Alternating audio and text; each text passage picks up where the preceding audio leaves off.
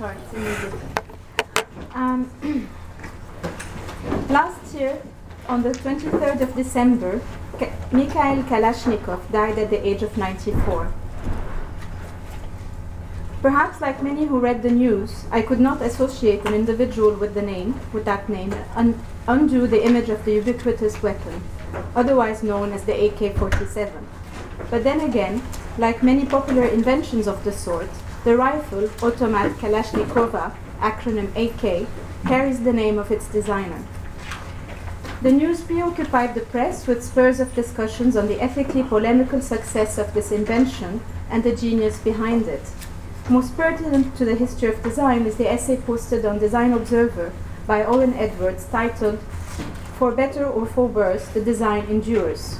Commenting on the ubiquity of the Kalashnikov, Edwards compares it to the Beetle car, foregrounding modernist principles of functionality to validate the successful design. The AK might very well be a formidable piece of machinery. However, Edwards, along with other recent obituaries of Mr. Kalashnikov, ignored contingent symbolic and political factors that make the Kalashnikov rifle a pervasive global icon. The popularity of the rifle, I would like to argue, reveals more than a success story of the principles of design functionalism and human ingenuity. The AK-47 was a quintessential icon in the repertoire of science, symbols, and myth, occupying the imaginaries of a revolutionary fervor in and through which transnational political subjectivities of the Cold War period were formed and actualized on the battlefront. The Kalashnikov makes an interesting case as an object of study in design history from at least three perspectives, which I shall deploy and discuss in this paper. The first pertains to the relation between the object and its designer, and joins here established literature critiquing the modernist myth of design and the designer as the aegis of an artifact's success. The second points to the complex relation between the designed object and its public mediation, between the object as utility or function and the object as symbolic image carried through various means of visual media. The object being a lethal weapon, however, begs the question of how the image abstracts the AK-47 out of its material consequences and imbues it with revolutionary idealism. I will conclude with the third perspective by probing the transnational circulation of the AK image through international networks of solidarity. As a case in 1960s and 70s visual and print cultures, the icon of the AK-47 holds significance, I believe, to emerging conversations on graphic design in its global history. So I shall start with that first. I'd like to begin here by asking just what is so particular about this assault rifle that makes it outweigh others of the same type and renders its design particularly distinct in the history of modern arms manufacture. In most accounts of the AK-47, whether academic studies or personal memoirs, there is mention of how some members of the US military, frustrated with their dysfunctional US-made M16, replaced it in the midst of battle with an AK snatched off their enemy. These oft-recounted incidents go as far back as the Vietnam War and extend into more recent Gulf Wars. The narratives, whether accurate or not, inevitably reinforce the myth of the Kalashnikov as the most rugged and reliable of its kind, for at least 4 decades. Mikhail Kalashnikov, a member of the Red Army who originally held expertise in tank design, began conceiving the AK assault rifle in 1944. 2 years later, his AK-47 model was approved for experimental development. Following a series of alterations and prototype, the weapon was adopted by the Soviet military in 1949. The AK-47 witnessed further improvements that would engender new models co-authored by collaborators of Kalashnikov, including the AKM in 1959 and the AK-74 in the mid-70s. The Kalashnikov's design is regarded as an innovation within the lineage of the modern machine gun. The latter is the result of convergence since the late 19th century between, on one hand, technological changes in mass production and mechanized systems, and on the other, the material necessities of modern warfare, the need for small arms, lightweight, with long-lasting ammunition. Undoubtedly, innovations in weapon manufacturers are particularly stimulated at times of war, where fierce competition exacerbates warring nations to arrive at advanced models that could claim them military supremacy and perhaps victory on the battleground. It is within the Second World War context that the AK-47 was conceived or being conceived. In fact, the Kalashnikov holds significant resemblance to its German predecessor, this one, the one on the bottom, just across from it. So its German predecessor, the STG-44. In fact, they look even very similar. The advantage of the AK-47 lays in the fact that it was designed for easy manufacturing in the midst of war, or in the aftermath of war, with scarcity of skilled labor and material resources in mind. It is also known to be quite malleable mechanically and structurally, which prevents it from jamming and facilitates disassembling for cleaning and maintenance. Economy, ease of production and functioning, as well as durability, would clearly rank it high in the modernist design ethic of functionalism. But are these sufficient criteria to guarantee its success and even eventual popularity? It has been argued that the principal characteristic of the AK-47 is its lack of novelty. I'm here referring particularly to the work of Graves Brown on the subject, where he says in the way it lacks novelty in the way that it builds on earlier designs of machine guns without the urge to be patented for originality, and in the fact that it is not a super technology. It represents thus a counterexample to the prevailing episteme of technological progress linked to the design of high-tech weapons, here specifically in the context of nuclear armament, so it's a counterexample, and also in relation to the M16, which was dubbed the first plastic gun because it used a new technology of plastic in making the gun, which also proved to be inefficient, especially in the Vietnam. It is characteristics of low-tech simplicity that made the AK the most appropriate weapon of the poorer Third World, as the latter revolted against colonial occupation and struggled against imperialist forms of economic exploitation. While I will be discussing this political context in the following section, it is, however, important here to point to the change in military history brought by the emergence of revolutionary armed struggle. Guerrilla warfare, as it is commonly referred to following the influential manuals of Mao Zedong, already in 1937, and the one by Che Guevara in 1961, is premised on tactics through which a local insurgency could confront a conventional army greatly superior in armed force, weapons, and military infrastructure. The necessity of cheaply armed and mobile fighters renders the AK-47 a favored weapon of guerrilla warfare simply on material and technical grounds. The surge of guerrilla warfare in armed conflict across the Third World since the 1960s, spanning Latin America, Africa, Asia, and the Middle East, had been a chief factor contributing to the rising demand of the AK. Versions of the Kalashnikov were produced in at least 9 countries in different variants, as we can see in the slides. Most notably, there's the Chinese type 65. The Soviets might have distributed large numbers free of charge to their allies worldwide. However, a study has revealed that out of an estimated total of 50 million AKs, only 4 million were actually produced in the Soviet Union. And the Small Arms Survey in 2001 puts a total production of Kalashnikovs to at least 10 times more than that of the M16. The Small Arms Survey counts up to 70 to 100 million AKs have been in production, compared to a 7 million in number of the M16. Despite the undisputed functionality of the machine gun, the success of the Kalashnikov already underlies a more complex set of material conjuncture and historical contingency that cannot be credited solely to design ingenuity. It also points to political and geographic disjunctures that equally challenge attributing the AK's global expansion to one hegemonic center of power based on the country of original creation, in this case Soviet Russia. This is of particular relevance to the discussion on the transnational flow of objects and images that I shall come back to towards the end of my paper. At this point, the question remains, however, how does a weapon, a tool of violence, designed to kill, as Joanna Burke told us in her keynote, enter into the realm of global popular culture? To a wider public than that of trained military, the AK-47 invokes something other than the durability of its barrel and parts on the battlefield. Its popularity or lack thereof from a counter-public relies on the symbolic potency of the object as image. And I move.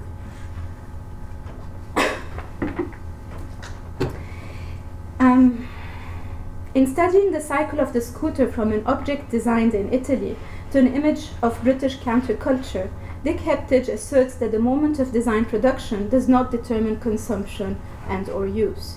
He introduces to the analysis a separate moment of mediation between the object and the potential public, involving what he refers to as the intercession of the image between the consumer and the act of consumption. The latter being particular to the production of consumers within a capitalist economy, relying extensively on marketing, advertising, and design industries, contributed to the dematerialization of the object and conversion of consumption to lifestyle. The appropriation of the Italian scooter by the mods in Britain as identity marker, Heptage has claimed, was part of the general aestheticization of everyday life achieved through the intervention of the image. Following Heptage, I would like to argue that if the mods in Britain had their Vespa, the revolutionaries of the Third World and the New Left globally had their AK. The case of the Kalashnikov, when examined as an image, however, brings forth three new problems that extend Heptage's theorization to new frameworks. First of all, the mediation of the designed artifact is outside the conventional capitalist cycle of production and individual consumption. Second, the object in question is a weapon, again designed to kill, and not an ordinary object of everyday life. Third, the object along with its associated practices and meanings, to be rightly inserted within networks of relationships, as Heptage does, requires a transnational framework of study. The Kalashnikov may not have been the intended object of promotion, as is the case of product advertising, yet it got publicized by mere contingency. The AK figured as a shared expression of a means of revolutionary struggle in images advocating anti-imperialism and disparate national liberation movement across the world. The image of the gun-toting guerrilla occupied much too many photographs in the press, films, and posters from the 60s through the 70s. Since the success of the Cuban Revolution in 1959, an iconography of the heroic, victorious guerrilla brandishing their gun up in the air was already in the making. And that we see here. This is Castro and his comrades celebrating the victory of the Cuban Revolution in 1959. And this gets to be repeated in other contexts. The bottom poster is in Lebanon, El Salvador, and then of course this is reproduced, becomes an iconic image through posters across these different struggles. So it seduced similar revolutionaries elsewhere to hold on to their gun when confronted with the camera. Just like the stylized portrait of Che Guevara canonized the looks of the looks of the youthful revolutionary as the heroic guerrilla, the visual rhetoric of the AK aestheticized armed struggle in political posters. We start seeing that across struggles, globally, particularly with the Palestinian resistance, and this is an image of Leila Khaled, which was also turned into posters. We see that in South Africa. This is an example of a solidarity poster by the Medu Art Ensemble, but also in Chile, this is Salvador Allende. This is, in fact, a very iconic photograph in which the gun has been given as a gift by Castro to Allende a year before he died. So it's what's interesting here as well is that the relation between the fighter or the guerrilla with the gun becomes also somehow a materialization of the idea of the freedom fighter, of this ideal. It's a connection to the body of the fighter that becomes important. We see that again in the Chinese context. And here we just, it's a disconnect, it's the raised fist again, just with the gun. Eventually, some of the guerrilla movements, like in Colombia, the logo of the FARC, the Revolutionary Armed Forces, has the cross, the AK-47. Mozambique, following independence, they actually use the AK-47 on their flag, and Hezbollah in Lebanon have it as part of their logo. In fact, it follows the Iranian model. We can talk about it later. And we saw yesterday in Louise's presentation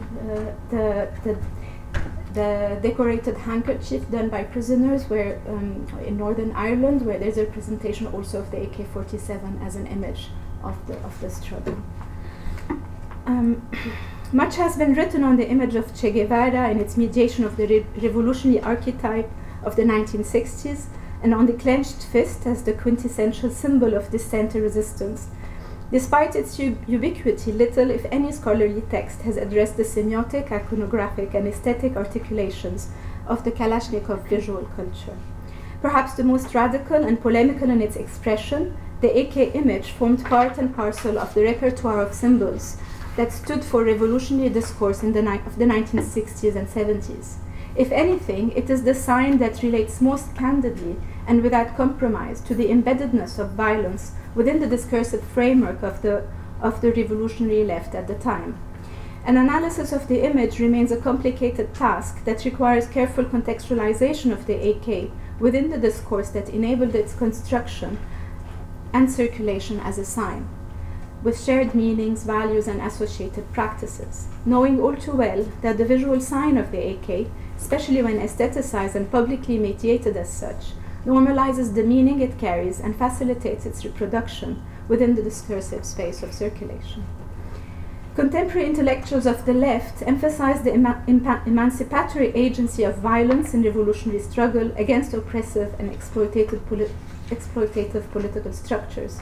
From Frantz Fanon speaking on behalf of colonized Africa, to the Cultural Revolution of Mao Zedong in China, and Che Guevara's revolutionary anti-imperialism in Latin America, and their endorsement in the West by the likes of Jean-Paul Sartre and Régis Debray, the discourse of revolutionary violence circulated in all corners of the globe. In his preface to Fanon's Wretched of the Earth, Sartre states that, and I quote, "The rebel's weapon is a proof to his humanity. For if he gives in to the oppressive force of the colonizer, he degrades himself and he is no longer a man at all. Shame and fear will split up his character and make his inmost self fall to pieces." Guevara equally denounced the dehumanizing effect of imperialism, and basing himself on the successful model of the Cuban insurrection, he theorized and strategized for the immediate and uncompromising armed struggle as a means to create the revolution. The symbol of the AK-47, while referring directly to armed struggle as the new revolutionary means, invokes agency and self-determination to those who have been structurally oppressed. It enables cathartic change in the perception of the collective self, from an image of distress and servitude to that of self-determination and hope for perhaps an imminent change. The revolutionary discourse hailed liberation movements in the 1960s, stretching across the disparate geographies of politics and politics that made up the Third World. With this, I now move to the last point, on the transnational circulation of the AK-47 icon, and try to conclude with this. Oops. Okay. Mobilized by networks of solidarity, a transnational revolutionary subjectivity was constituted through a global flow of people and media articulating a shared repertoire of revolutionary symbols, the AK-47 notwithstanding. A colonized people is not alone, Fanon asserted, while Guevara urged anti-imperialists of the world to unite around a shared struggle and create, and it's his famous quote, 2, 3, or many Vietnams. Solidarity was at the core of a new leftist transnational imagination. it was expressed in and carried through the flow of revolutionaries and ensuing media. Revolutionaries traveled along the geographies of struggle and met in international congresses such as one of the first one is the Afro-Asian Alliance meeting in Bandung in 1955, and one of the very famous later ones is the Tricontinental Conference in Cuba in 1966. The Tricontinental, put together by the Organization of Solidarity of the Peoples of Africa, Asia, and Latin America, known as OSPAL for the acronym, was particularly active in reporting on anti-imperial struggles across the Third World and propagating revolutionary discourse along with ensuing visual rhetoric and aesthetics. It effectively and diligently mobilized different media channels for that purpose, which included the historic OSPAL posters, some of these you can see here, and the Tricontinental magazine, which both were published in 4 languages, Spanish, English, French, and Arabic, and distributed through subsidiary networks in Cuba, Lebanon, Panama, Mexico, and India. Tricontinental subscribers to the magazines were promised posters issued by the organization as part of its annual solidarity campaigns. The left in the so-called developed world was not impermeable to the revolutionary discourse incoming from the Third World. The radicalization of the youth in the 1960s along Maoist and Guevarist positions is undoubtedly a globally pervasive phenomenon, revealing lassitude with the hardened bureaucratic communism of Soviet Russia and impatience with the traditional Marxist-Leninist models of social change. The rise of a globalized new left is epitomized by the simultaneity of uprisings in 1968, where the streets of Paris, Prague, New York, Tokyo, Berlin, and Mexico City in the same year became one by one theaters of urban political dissent, which in most cases resorted to militant direct action. In its most typical public display, international solidarity with the Third World took the form of protests demanding an end to US war in Vietnam. In more radical expressions, militants of the West took up arms. The idea of bringing the war home was the radical alternative to the political dictum of the day, calling to stop the war in Vietnam. Militant groups in the United States, such as the Weather Underground, who popularized the slogan of bringing the war home, as we can see in that flyer by them, linked and imagined themselves as part of one and the same battle with their Third World comrades against a common enemy, US-led imperialism. The Red Army faction in West Germany, and you can see their logo in the bottom, equally espoused revolutionary violence in its rhetoric and actions. Its founding members trained with the Popular Front for the Liberation of Palestine, the PFLP, and maintained support to the Palestinian struggle. We see the same happening with the IRA and Palestinian solidarities and networks of relations between Italian radicals and others around the world. I will conclude. Looked at from a global design perspective, the AK image traveled from east to west, counter to the hegemonic flow from west to east of modern consumer goods and related cultural forms. Its disconnection from purely economic forces of global capital facilitated the possibility of an alternative route. More specifically, its symbolic strife with that very economic structure enabled the reversal of the flow from the Third World to the West. The ubiquitous symbol traveled across transnational networks of solidarity in and through political imaginaries, constituting in its trajectory revolutionary subject who espoused violence as a legitimate means of struggle. In a context of Cold War modernity, and I'm referring here to Crowley and Jane Pavitt's work, the Soviet rifle did rival the US M16. However, within a global discourse of anti-imperialism, the Soviet reference mattered less for its new leftist proponents. Its symbolic impetus, in fact, grew out of the cracks of the Cold War polar opposition between the two superpowers. The itinerary of the AK-47 as an object image points to political decentering, historical contingency, and geographic disjuncture, which challenge preoccupations with which challenge preoccupations with design ingenuity and countries of origin. Perhaps a lesson to learn for those of us studying global design history, especially as we strive to think of modernism in design outside the putative framework of a Western originary and influence. Thank you.